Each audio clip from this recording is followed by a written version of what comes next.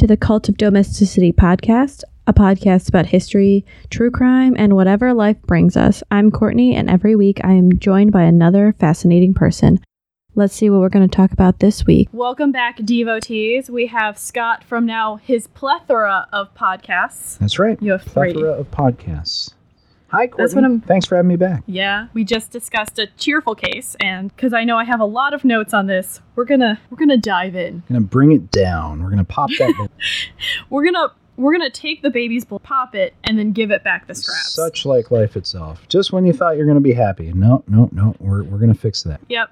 So, do you know what the Holodomor is? I don't. It's good.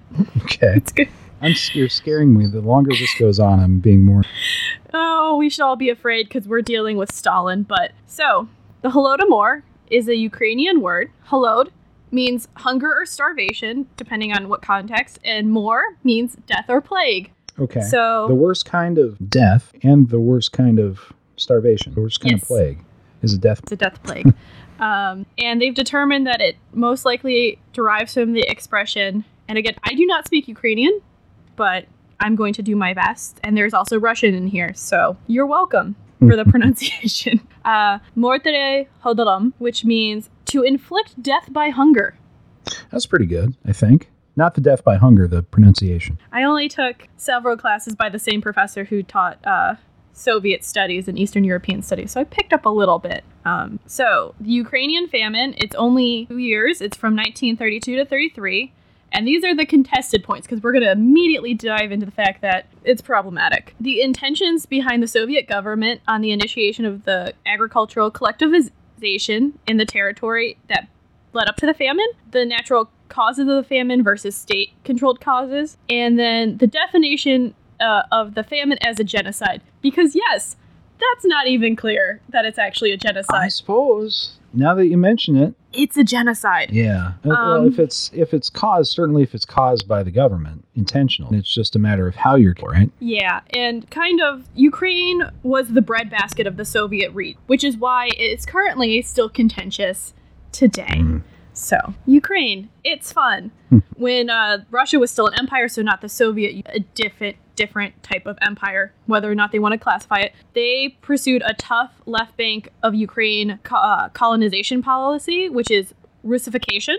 And so this is why currently Russia's trying to sneakily take back part of Ukraine, because they were like, there's a bunch of Russians living here. And it's like, yes, you put them there. Granted, it was centuries ago, but still, you put them there. And technically, Crimea was given to Ukraine by the second premier of Russia. So, and the whole goal was to try to destroy the Ukrainian national consciousness, but it didn't do that, and the Ukrainians fought for it. And in 1918, they managed to create a Ukrainian state, the Ukrainian People's Republic, and United Ukrainian Territory, because long names. Soviet Russia, right. We love the long names. Luckily for them, around this time, Bolsheviks come to power. We're not going to do the whole Bolshevik Revolution, because that's like 3 episodes in itself. I don't have time. And they determined that they were going to do the policy of indigenization, aka for this sediment, it's Ukrainianization, lots of zations. No kidding, yeah. Throw a Stan on there, too. Yeah. It's one of the non-Stan countries of the Soviet Union. There's a lot of them. And this was really because they had a hard time getting a stable communist regime in Ukraine. Nationalism, when you've been dominated by an empire for a while, tends to come out. Right. I don't know why. And nationalism plus communism is oil and water. They repel, which is why nationalism takes down communism, historically. And they were like, okay, they're giving more and more concessions to national sentiment, and they finally get successful in the Ukrainian Socialist Soviet Republic, and this is when the Soviet Union forms, and they're like, okay, it's an independent state, a lot of the states underneath the umbrella, and we get pretty much, they're doing okay for a while, but then we come to everyone's favorite Soviet, Stalin. Everyone's favorite Soviet. He probably is. He's got to be the favorite Soviet. Favorite's an interesting word, or the word there. The Romanovs too, but that was obviously well over that. But yeah, in terms of the Soviet Union, for what, the 100 years or so, that I can't think of many others that were. He's one of the more charismatic. I suppose. One of the more interesting. Yeah, it's him, Gorby, and Brezhnev. Yes. Yep. Are That's the true. ones most. And then I can't remember who came after Stalin, but he's also very popular. But Stalin is kind of the cult of personality was there. Yes. He ruled for the longest. He set up the system. So Stalin exploited the centrist and totalitarian tendencies of the Bolshevik ideology to then be like, hey, look at all this power. I'm going to take all this absolute power. Thank you.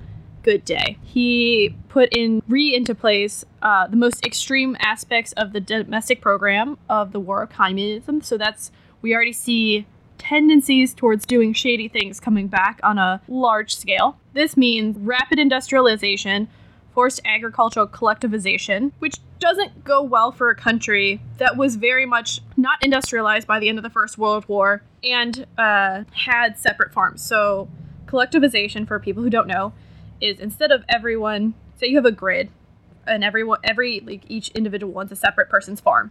Well, collectivization says, no, now this is all one farm, and we're all going to farm it together, and we have to produce so much to help the state out. And so instead of having individual people growing different things, they all decide together what they're going to grow, collective. But as anyone knows, forcing people to collectively do that, own the land for generations. Right. And generations, and as far as anyone can remember, isn't the best policy. It's not going to go over superst or no. Yeah, it does. It gets interesting. So Stalin basically does this so radically and manages to become the unquestionable head of the Soviet Union and Communist Party in the area. So he's like, this is happening. We're making this happen. Okay, guys? Cool.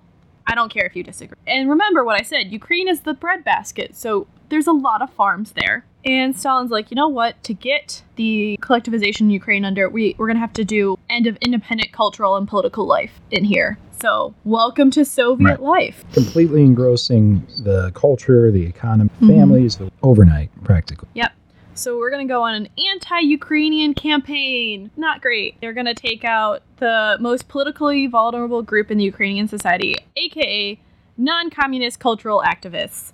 Because you always go after the artists first, I guess. That's true. This really kicked off with the 1930 show trial of the Union for the Liberation of Ukraine. I'm going to get some Ukrainian in here. Suzes Vayana Ukraini, known as the SVU, an underground organization led by academic Serfny Nerevov, which was really, they're like, we're going to have this trial, but any non-Bolshevik cultural elite of Ukraine, you're either fleeing, you're going to the gulags, which isn't a great time. No. And there's a really great book on the gulags, and if you type into gulags, Amazon books, it'll come up. Gulag Archipelago. That's what it is. Okay. So if you're interested in gulags, and there's also great memoirs on it. It's got to be some heavy. It's not a good bedtime story.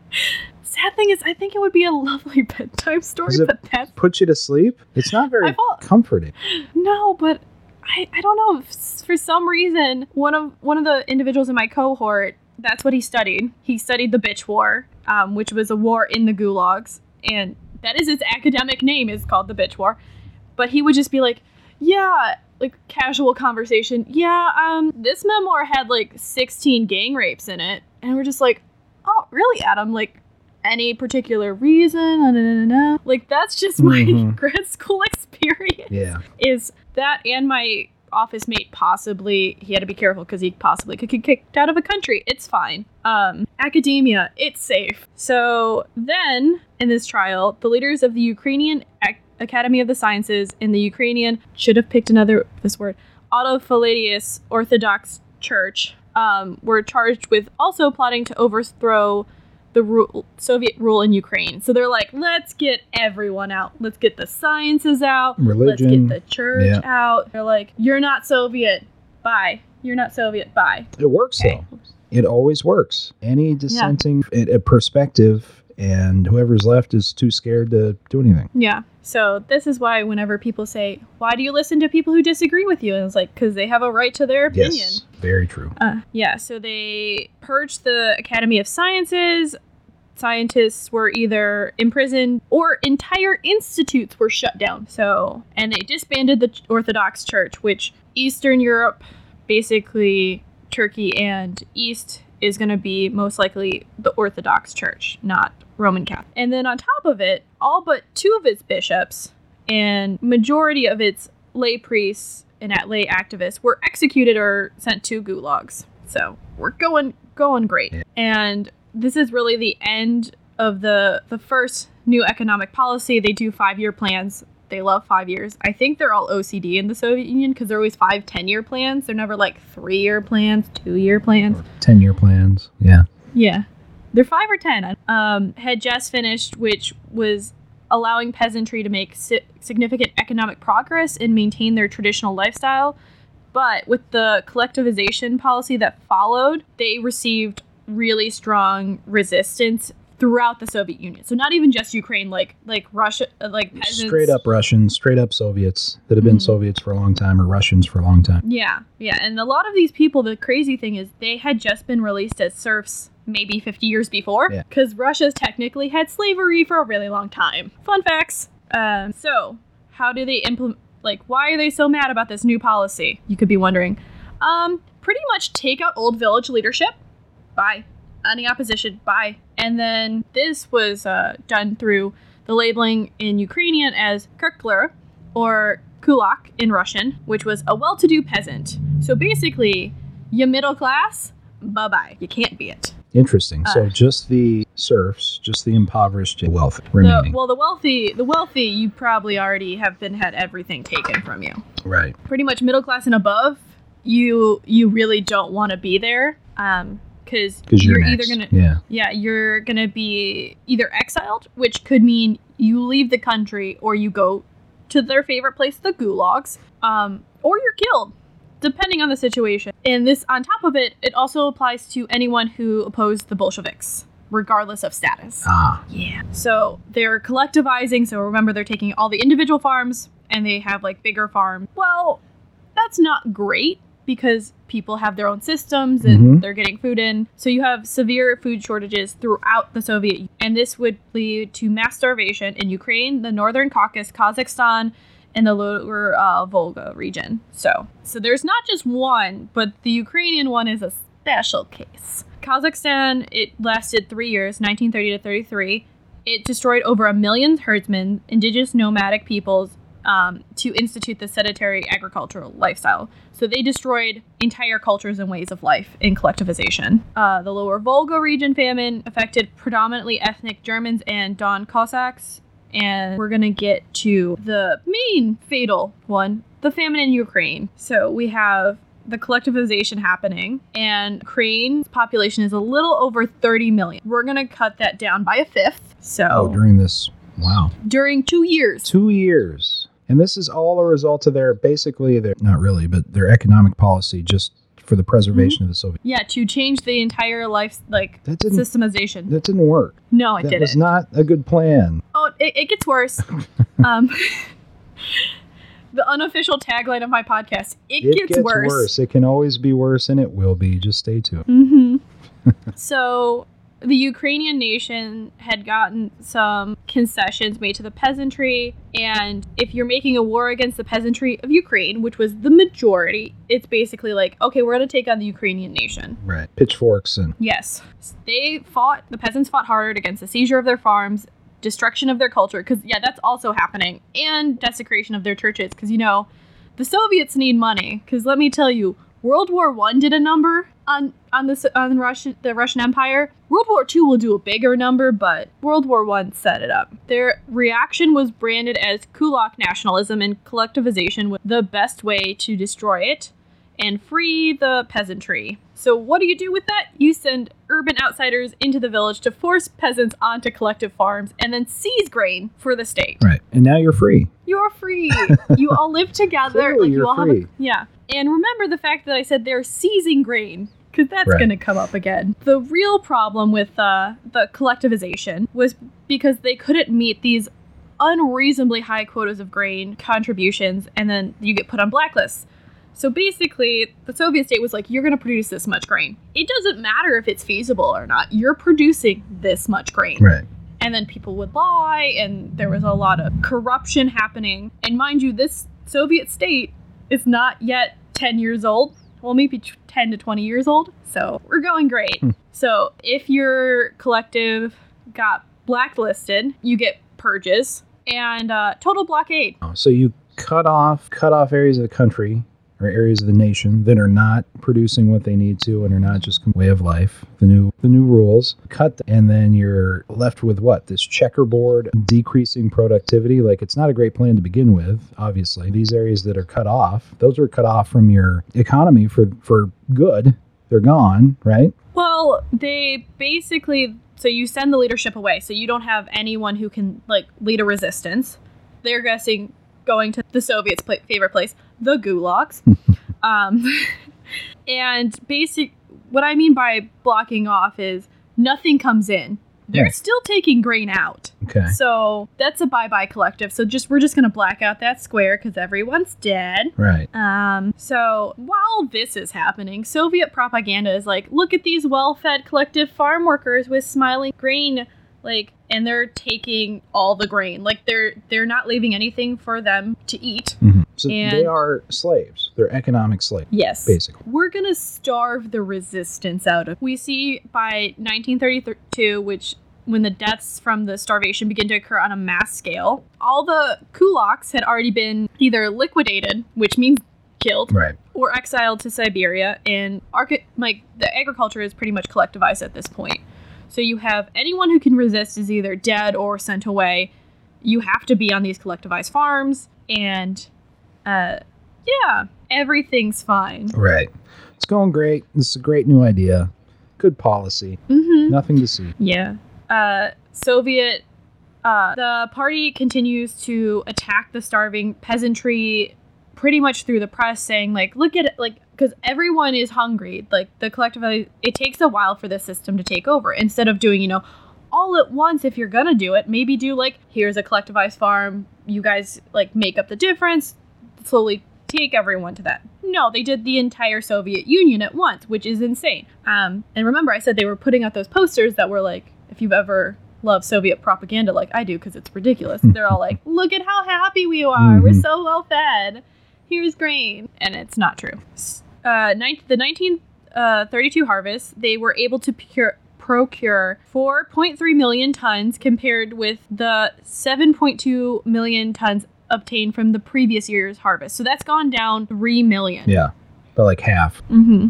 More than. They had been rationing in the towns, and that got cut back. And basically, throughout the winter of 1932-33 in the spring, many urban area people were starving. They had been supplied, like, their rationing had been good because they could help out other people. But when it's cut, you also can't do anything. And you need the urban workers because they're also basically industrializing an entire country where, say, America and Europe, this started in really hardcore in the 1850s, and you had already about 70 years of industrialization. Right. Russia is trying to do that in 5 years.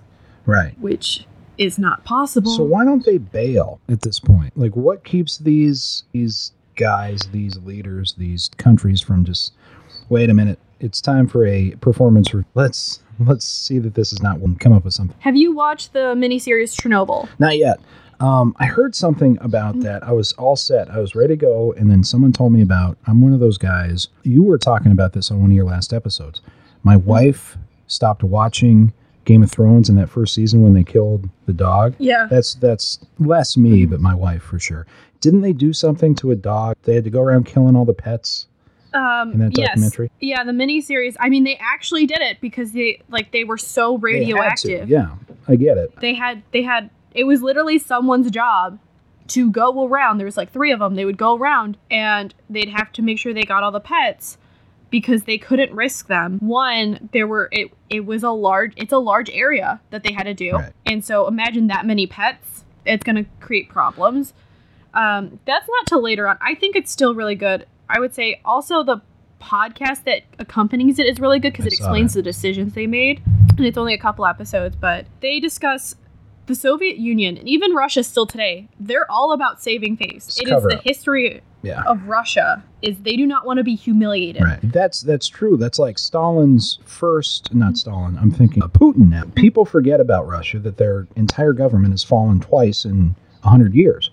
So with all this other stuff that Putin's got not, but his prime focus, I think, is the pride of Russia. Always has been, like with Stalin too.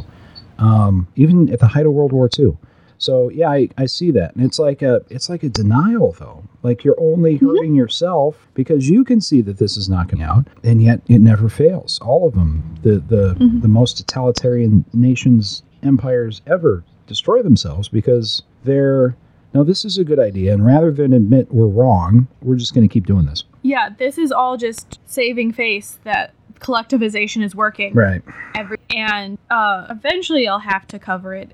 Mao's industrialization process and all of that.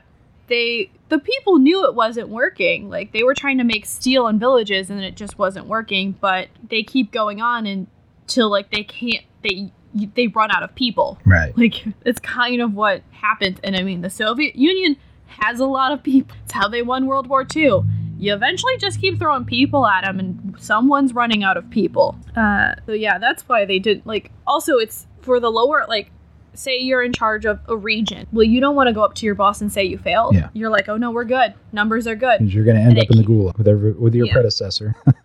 Yeah. Yeah. And I think that's what Chernobyl did really well is like showing what happens when you don't do the save the face thing. Because ultimately, our two main characters in that, or two main, let's say characters, they were real men. The two men, they eventually were like, no, we can't keep doing this. Right. Like, granted, they didn't do it in front of the world stage. They just did it in a trial, but it doesn't, even to other Soviets, it doesn't look well. And to some degree, that's probably what led to the first place, the event happening by itself, because they're not going to ask for help. They're not going to seek outside. Like with their space program, that's what happened, is eventually they couldn't do it by themselves. Yeah. Yeah. It's a lot of something's wrong. They aren't willing to fix it until something catastrophic happens. But we have to pretend that everything's over just like America. Yeah.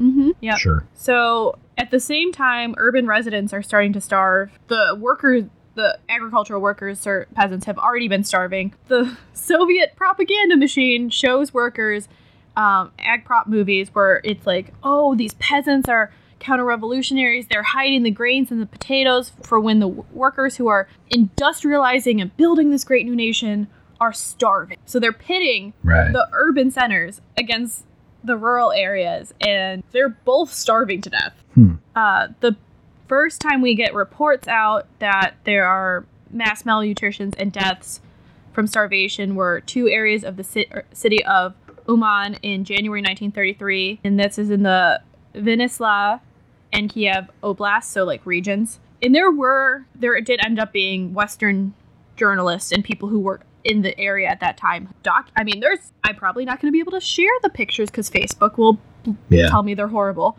But you can look up. They're just people, like, there's just dead people in the streets. Like, it's really bad. By mid-January, the reports of the mass difficulties in the food urban areas. Really? Is that what they called them? Yeah. Mass difficulties. Mass difficulties. And because they had been undersupplied through the rationing system, and of course, they're not really reporting it accurately. Good old Soviet reporting. And then they were also people who had withdrawn from the rationing supply because it was to comply with the Central Committee of the Communist Party of Ukraine decree December 1932. So there's also a decree that some people have to withdraw. Then we have, in February, reports from other authorities of the Dnipropetrovsk Oblast, and I definitely did not say that right, that they're, on top of the starvation, they're also getting epidemics of typhus and malaria. Nice. Just can't catch a... Nope. And then Odessa and Kiev Oblast are reporting that as well, and we're on top of it getting mass reports of starvation by March in the Kiev Oblast. So like these whole, like, it's entire regions that are just, there's no food, very little food. On top of it,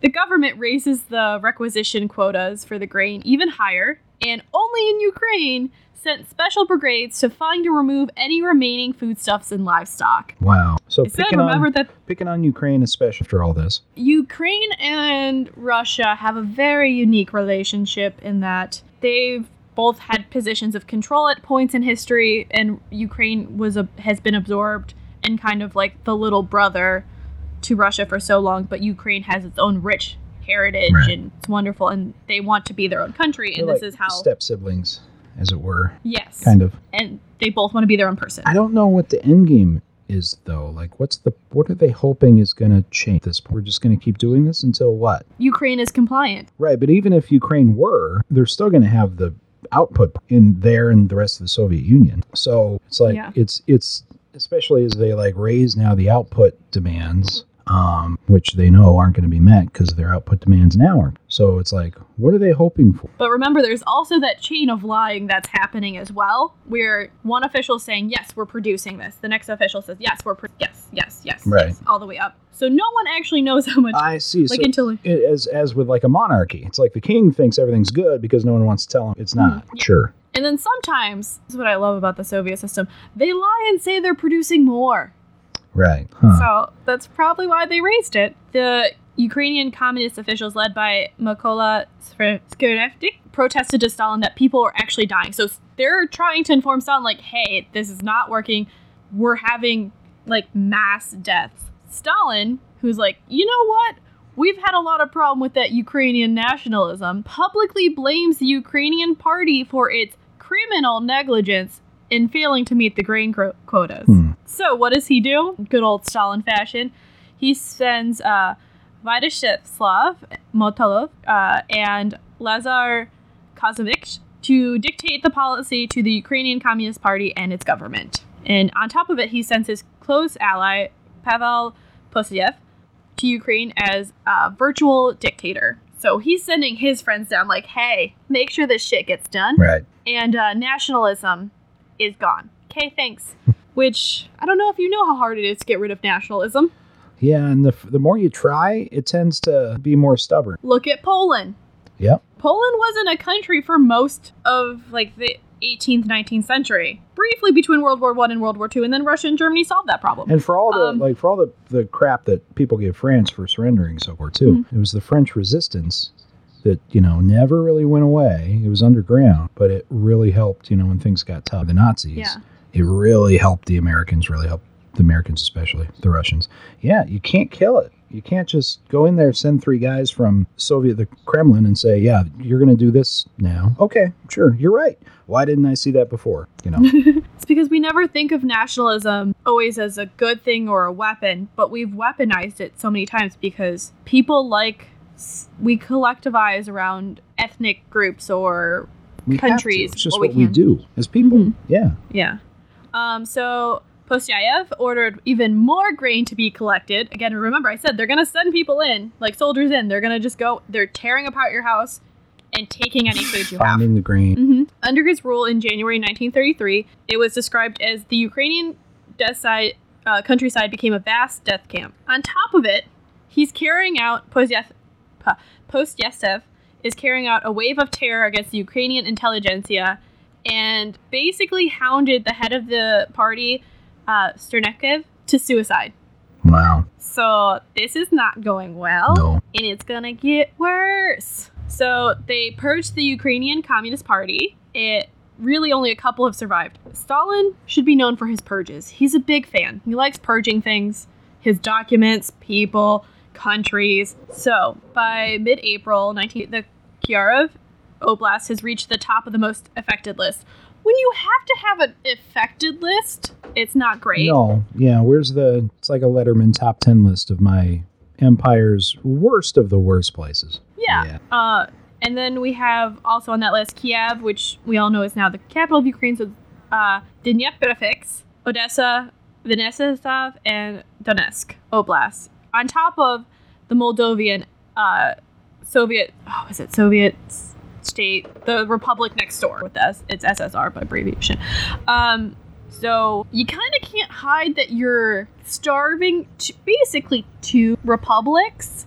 So it begins to leak out about the mass death, and it's the less affected areas, the Chernov Oblast and the northern parts of Kiev and Vinnytsia Oblast are doing okay. My favorite is the Central Committee of Ukraine decree of February 8th, 1933 said there is no hunger cases that should have remained untreated because we're rationing again, guys. It's fine.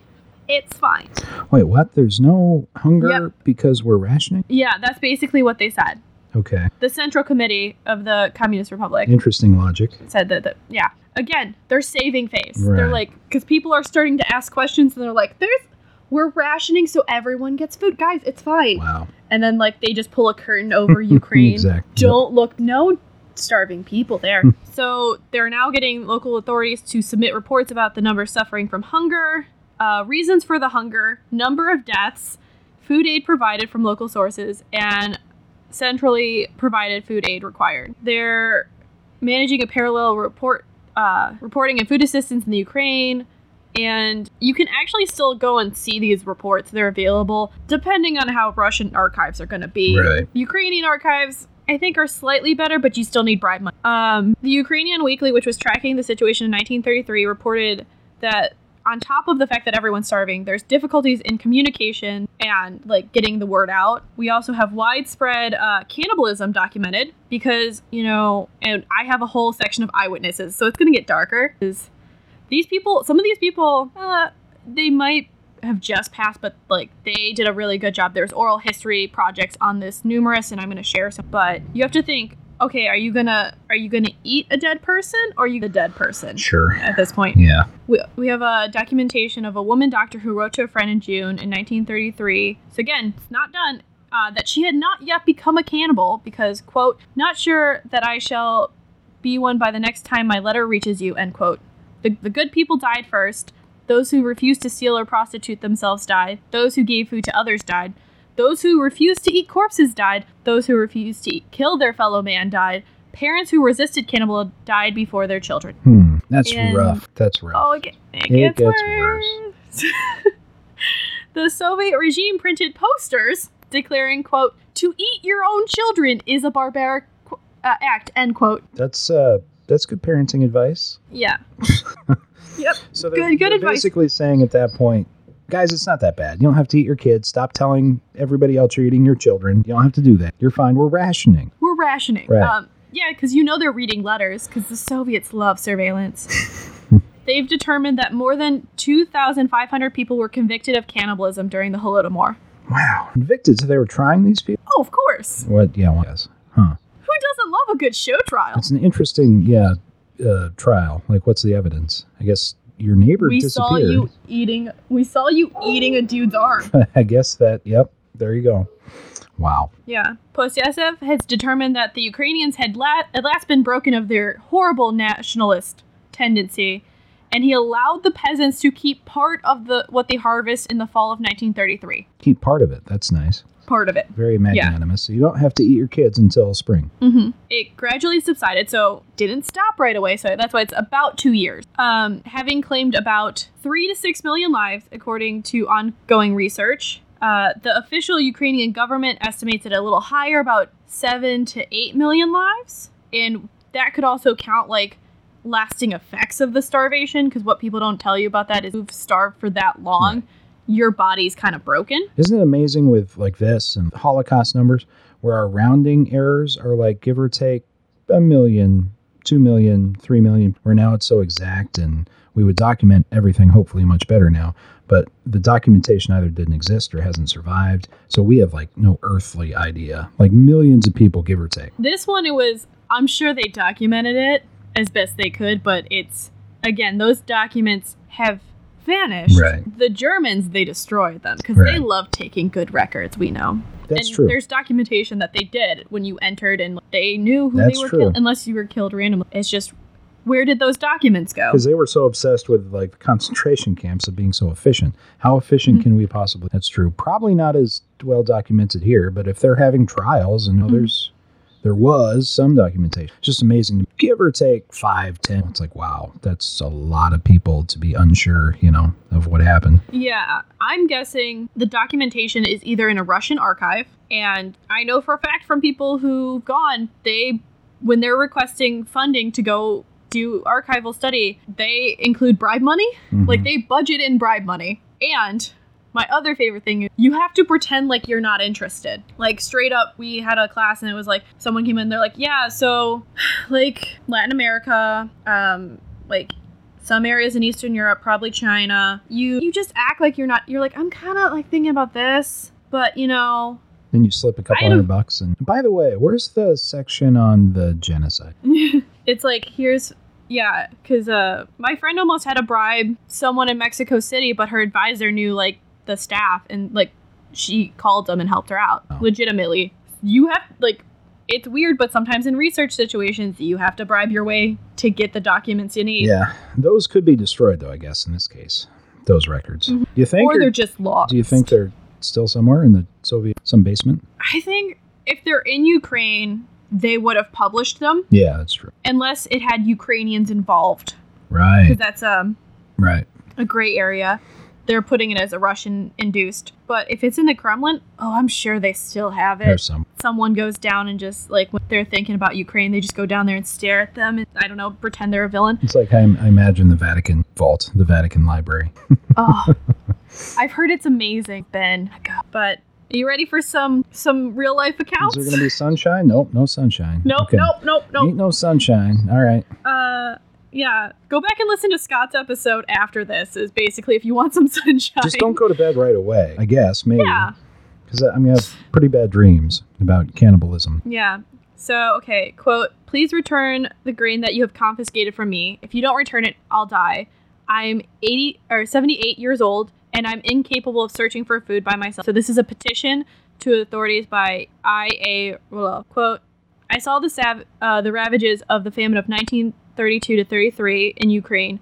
Hordes of families in rags begging at the railway stations, women lining up, lifting up to the compartment with their starving brats, which with drumstick limbs, big cavernous heads, and puff bellies looked like embryos out of alcohol bottles," end quote. This is from Arthur Koestler, a famous British novelist, journalist, and critic, and he was in Kavardik during 3 months of the famine. And you can he wrote about his experiences in the book, The God That Failed, which has testimonies from ex-communists and stuff like that too. Quote, "Our fathers used to read the Bible to us, but when he came to the passage that mentioned bloodless war, he could not explain to us what that term meant. When in 1933 he was dying from hunger, he called us to his deathbed and said, 'This, children, is what is called a bloodless war,' end quote. And that's remembered by Hannah Doroshenko. Quote, "What I saw that morning was inexpressibly horrible. On the battlefield, men die quickly. They fight back. Here I saw people dying in solitude by slow degrees, dying hideously without the excuse of sacrifice for a cause. They had been trapped and left to starve, each in his own home, by a political decision made in a far-off capital around conference tables and banquets. There was not even the consolation of the inevitability to relieve the horror," end quote. And that's Viktor Kravchenko, a Soviet defector. From 1931 to 34, we had great harvest. The weather conditions were great. However, the grain was taken from us. People searched the field for mice burrows, hoping to find a measly amount of grain stored by mice." And that's Mykola Karpshov. Yeah. Like it wasn't that they were having bad harvest. It was just everything was taken. Quote, "I still get nauseous when I remember the burial hole that all the dead livestock was thrown into. I still remember people screaming by that hole, driven to madness by hunger. People were ripping the meat of the dead animals. The stronger ones were getting bigger pieces. People ate dogs, cats, and just about anything to survive," end quote. By Vasilia Borisana. Quote, "People were dying all over our village. The dogs ate the ones that were not buried. If people could catch the dogs, they were in the neighboring village. People ate bodies that they dug up," end quote. That's Morieva Morisova. Wow. I'm going to skip down to one of the bigger ones. Quote, "Where did all the bread disappear? I do not really know. Maybe they have taken it all abroad. The authorities have confiscated it, removed from the villages, loaded grain into the railway coaches, and took it away someplace. They have searched houses, taken away everything to the smallest thing. All the vegetable gardens, all the cellars were raked out, and everything was taken away. Wealthy peasants were exiled into Siberia before the Holodomor. During the collectivization, communists came, collected everything. Children were crying, beaten for that with the boots. It is terrifying to recall what happened. It was so dreadful that every day became engraving in my memory. People were lying everywhere as dead flies. The stench was awful. Many of our neighbors and acquaintances from our street died. I have no idea how I managed to survive and stay alive. In 1933, we tried to survive the best we could. We collected grass, goosefoot, burdocks, rotten potatoes, and made pancakes, soups from putrid beans or nettles. Collected glaive from the tree and ate sparrows, pigeons, cats, dead, and live dogs. When there were still cattle, it was eaten first, then domestic animals. Some were eating their own children. I would have never been able to eat my child. One of our neighbors came home when her husband, suffering from near starvation, ate their own baby daughter. The woman went crazy. People were drinking a lot of water to fill their stomach. That is why the bellies and legs were swollen. The skin was swelling from the water as well. At that time, the punishment for a stolen handful of grain was 5 years of prison. One was not allowed to go into the fields. The sparrows were pecking at the grain, though the people were not allowed, end quote. And that's Alexandra Roloskovsky. Wow. Wow. Yeah. Nobody, like, we have no way anymore, in a first world connected society, we can't relate to that. Like, we can't even relate, I don't feel like here in our country, especially to the imagery of what that is like. But that wasn't that long ago. I mean, that was less than 100 years ago. Yeah.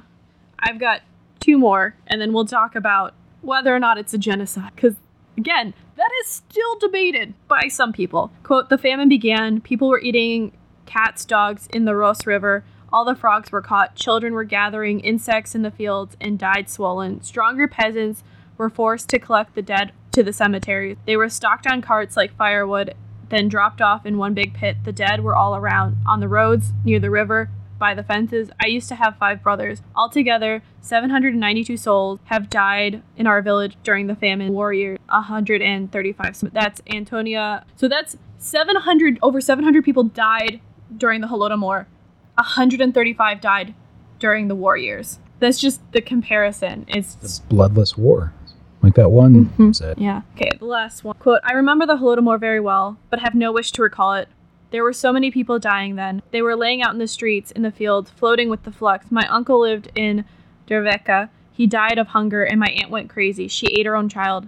At that time, one couldn't hear the dogs barking. They were all eaten up, end quote. And that's Galina Smyrna. So I think that one of the really good things, like I said, there's oral history projects. So you can go see individuals who lived through it discussing this and talking about it. And they have written accounts, all of it. Because like a lot of these, I'm not going to say controversial, contested genocides, I'm going to say. Because there's a larger consensus that says, yes, this is a genocide. And then there's the small populations who tended to have implemented it that say, no, it wasn't a genocide. There's so much evidence that they came in and took it that you're like, how is this not? Right. So we have, at the time, and this is from Walter Durney, who worked for the New York Times, and he's a Pulitzer Prize-winning journalist, wrote of the famine, quote, any report of the famine in Russia today is an exaggeration or malignant propaganda. There is no starvation or deaths from starvation. There is a widespread mortality from diseases due to malnutrition. And so you have these journalists who are taking that Soviet propaganda, they're eating it up, and they're publishing it. And then we have the accounts of people who were there who were like, they're literally holding their children up to see if they can get anything, or someone will take their eating child. Their children. Yeah. When was that New York Times story written? That one was from the time. It was from the 32s, yeah. So basically just reprinting what was probably told inside of the story. Yeah. That wasn't like a historical analysis done after. That was, No, that was what the Soviet authorities were putting out. Right. On top of it, the Soviet Union is refusing any aid because their official party line is because Russia, there is no famine. Soviets, exactly. There is no famine. If you claim contrary, you're spreading anti-Soviet propaganda. Right. And Western governments really were passive because no one really was aware, or they were aware through confidential diplomatic channels. So if they say it, they're getting their source killed. So True. It's like... Yeah. And there's obviously no CNN footage of this on any TVs that don't exist yet. So, but we're still passive to a degree today. Like if it's happening other side of the planet, we tend to try to forget. Yeah. So it's 1933. FDR just gets elected, and he had decided to formally recognize the Soviet Union and Stalin's government specifically, and negotiated trade deals. So you don't want to just mess up that relationship with your new trade partner. Right. Yeah. And no one, how many Americans knew what was going on Yeah. at that time? If any in government, if FDR. And, do you want to mess up the trade deal in order to deal with the famine? And most Right. countries, especially at that time, weren't going to. And then now, Ukraine emigres after this really pushed to be like, this is a genocide. This was a genocide of the Ukrainian people. And it didn't really get success until, you want to guess? You want to guess when it? When people started believing, Yeah. Man, probably, well, it would have to have been after Stalin. Or after maybe the fall of the Soviet Union. Was it that late? A little bit. So maybe... Said it gets worse. So it's relatively recent, after the Berlin Wall. So is it like, it's not like 2 years ago. No, Okay. no, it's not 2 years ago. The late 80s. Okay, yeah, that makes sense. Because, I mean, when the curtain went down, that's when anybody outside of Russia finally had a view of some of those files, some of those records. Yeah, it really was with the publication of the book A Harvest of Sorrow by Robert Conquest, and it was also made into a report to the UN Commission on the Ukrainian Famine, and they also had the findings of the International Commission of Inquiry into the 1932-1933 famine in Ukraine. On top of it, they released the documentary Harvest of Despair to bring attention to it. So this was like a rumor at best for 50s. Yeah. Especially in the West. Mm-hmm. Wow. There were some people that had brought it, so it was, I think if you were in academic circles, it was kind of known about, but you couldn't do a lot of research on it because anytime you would be published, you can't go back. Right. I didn't work with one professor, but he's banned from going back to China because of his work on, I believe, the Uyghurs. Like, it still happens. If you publish things, they're like, you can't come back. And I feel like in the Soviet situation, there might have been a bullet involved. So it really comes out because Soviet Ukraine didn't talk about it. Independence in 91 basically was a run on the archives for academics. And I know people who they said, yeah, no, fall of the wall. You're like Western academics were on that, getting visas going in there. Because really, they were like, I think you probably had to pay some, but yeah, go in, take pictures. It was like it was a land grab. It was like, we're going to go get it before they're destroyed or before someone else takes them Yeah, people were going to see the records the KGB had on them and who reported on you. Right. Like, that's the crazy thing. You could look up and see, like, your neighbor said this shit about you. It's insane. Yeah. So the archives open up in 91. They work on oral testimony from living survivors. And pretty much that is proof that it's a genocide. In November 28th, 2016, Verkhovna Rada, the parliament of the Ukraine, passed a decree defining the Holodomor as a deliberate act of genocide. But I said it's contested. Who do we think's contesting it? Do the Russians still contest it to this day? Yeah. Anybody else? Not really. Yeah. It's the testimony and you watching it. It's just right. It's when they're going into your house and taking every scrap of looking for people would hide food like you were like others were hiding the Jewish population and dissidents in occupied Germany areas. Like, that's how bad it was. Right. Like, you would and they would look for it, and the times they found most of it. So the Russian government continues to call the Ukrainian depiction of the famine, quote, a one-sided falsification of history, end quote. It is recognized, in the article I found, as a genocide by approximately 24 nations, is now the focus of a considerable international research and documentation. Yeah. So really the only people who are still, like, saying it's one-sided are the Russians, but it's still being studied. Yeah. Because we didn't figure out it happened really until 20, 30 years ago. Yeah, and I found out about this in I've a never college heard class. Of this. I've never freaking heard of this. I can't believe that. But no, I haven't. No, it's just crazy to think. Literally, if we're going with the highest number, 8 million people killed because of deliberate starvation. Right. And in such a short period. Like, that's the crazy thing, too, if you think about it. Let's say we're going to say it started in 1930. So 3 years. 3 years, and we'll extend it to 35 conservatively for them to get their food supply back up. That's 5 years. That's approximately 0.2 something a year. Or, 1.5. Yeah. So. And they kept it quiet basically for 50. Well, it's not like Chernobyl where couldn't keep it. You couldn't keep that quiet. This, like, some people had gotten out and talked about it, but the Soviet propaganda machine is so, like, the propaganda machine, if you have it set up, can be so powerful to hide, like, blatant truth. And, I mean, there's a couple other cases like this, mostly Latin America, that I want to cover, but I value my sanity. That you see these things and it's like the propaganda machine is what continues it because other people are literally screaming, they're killing. Yeah, it brings you back to the status quo. It's like whenever you doubt, all you have to do is turn on the TV or find a newspaper, and it's like, oh yeah, that's what I'm supposed to be. Gotcha. Yeah. And it's right back to, it's the government everywhere. It's like everywhere I look, I see the Soviet Nazi. South America too, like you say, are pretty good at. Yeah. So you're welcome for learning. No kidding.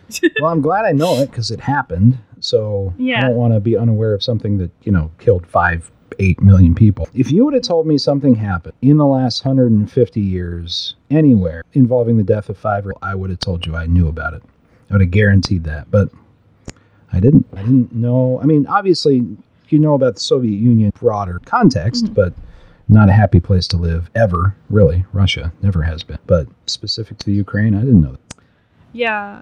And I mean, the fact that you say the word Holodomor and only a small selection of the population knows what it is really bothers me because it shows how good they were and how we need to be like, hey, we need to learn from this. We need to understand this. And collectivizing great. It's not going to work. And trying to save face is not the best way to solve problems when you're governing an entire continent, people. Yeah.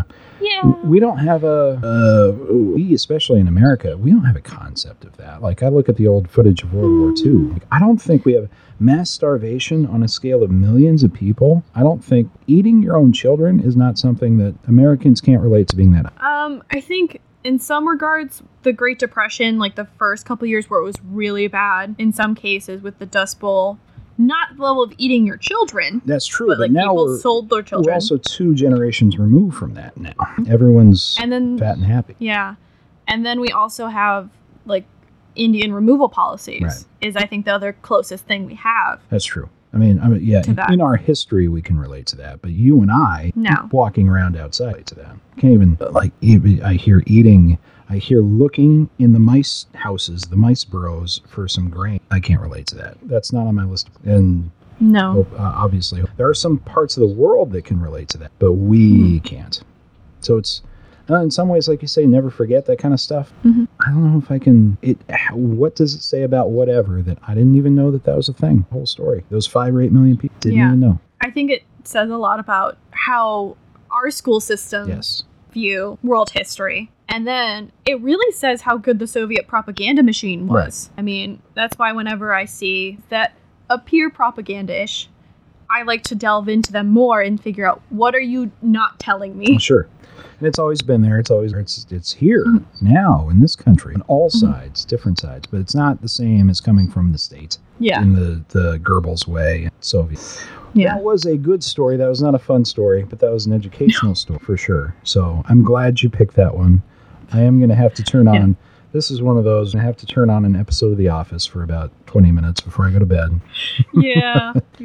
Do you want to plug all of your plethora of shows? Yeah, thank you. I have 3 podcasts. I have Frozen Truth is a deep dive investigative look into 3 unsolved missing persons cases. I went out to Wyoming for Amy Rowe Bechtel, who was a runner who disappeared. I went to Maine for a toddler, Ayla Reynolds, who disappeared from her father's care. And I went to Iowa, which is right by, for Jody Husentrut. She was a news anchor who was abducted from her apartment. All those, they're different levels of mystery. Some, to be honest, are less mysterious than others. Some, like seasons 1 and 3, are really mysterious. Kind of know what happened in season 2, just to be honest. But you can go back and listen to the whole series. Heather Wright and I, our friend Heather Wright, and I do a podcast called Status Pending, which is a monthly, case-a-month, research-based, investigative, unsolved, unresolved cases with lingering questions about them. She and I talk to law enforcement, to family members, to PIs, anybody that will talk to us about our cases. That's been a gratifying, crazy experience over the last year or so. And I just launched a new one called Dead and Gone in Wyoming. It's just fun stories as fun as stories about murder can be. Not a comedy. It's research-based. It's got some history in there, some context of history of the state of Wyoming. It's all limited to Wyoming. There a mystery, or I should say a murder and a missing persons case every month. And that one just launched, Dead and Gone in Wyoming. When are you getting other podcasts? When are you getting 2 and 3? Heather and I have talked about starting another one. She does not need, you can't let her do that. Do not enable her to have a 4th. Actually, at this point, she's got 4, I think. It would be 5th. Jeez. I don't know. But I think I would be doing all the back end work. But probably when I get a stable job. I was going to say. That would help. At this point with Heather, friends don't let friends start podcasts. You have to draw the line.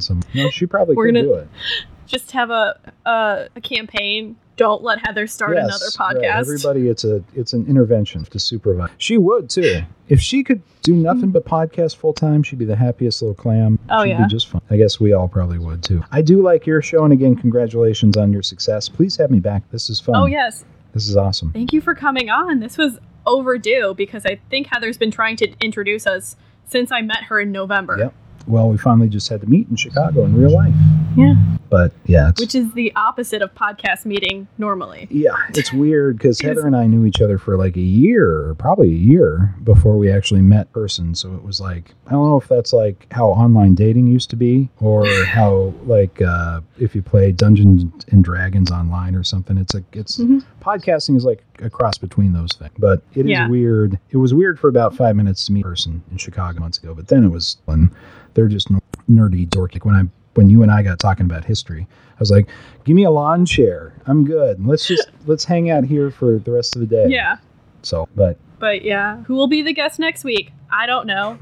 I think I have it scheduled. Who's to say? It'll be good, whoever it is. Can't wait to listen. Yeah, and then go binge all of Scott's. Just go. That's your task for the week. Binge all of them. We have to bring our heads up for air out of. So yeah. Yeah. I'm sorry, guys. I can't say missing and murdered women or my cases. Oh man, that was good though. It was healthy. I feel like I've grown. I feel like I've learned some perspective. Okay, bye guys. See you later. Hi, true crime fans. I'm Erin. And I'm Shay. We host All Crime No Cattle, a conversational podcast which focuses on true crime stories from the Lone Star State. We strive to bring you a balanced and well-researched story about Texas cases big and small. We do the research so you don't have to. We also end every episode with a good news story, just to remind everyone that real life isn't quite as depressing as true crime can make it out to be. New episodes drop every Thursday, and you can find us wherever you listen to your favorite podcasts. All Crime No Cattle, because crime is bigger in Texas, y'all. Cult of Domesticity. We're available on all podcatchers. Remember to rate, review, subscribe to help spread the word, or just force other people to listen to it. Our Facebook and Twitter are at Domestic Podcast, and our Instagram is at the Cult of Domesticity. We also have podcast merch at Threadless.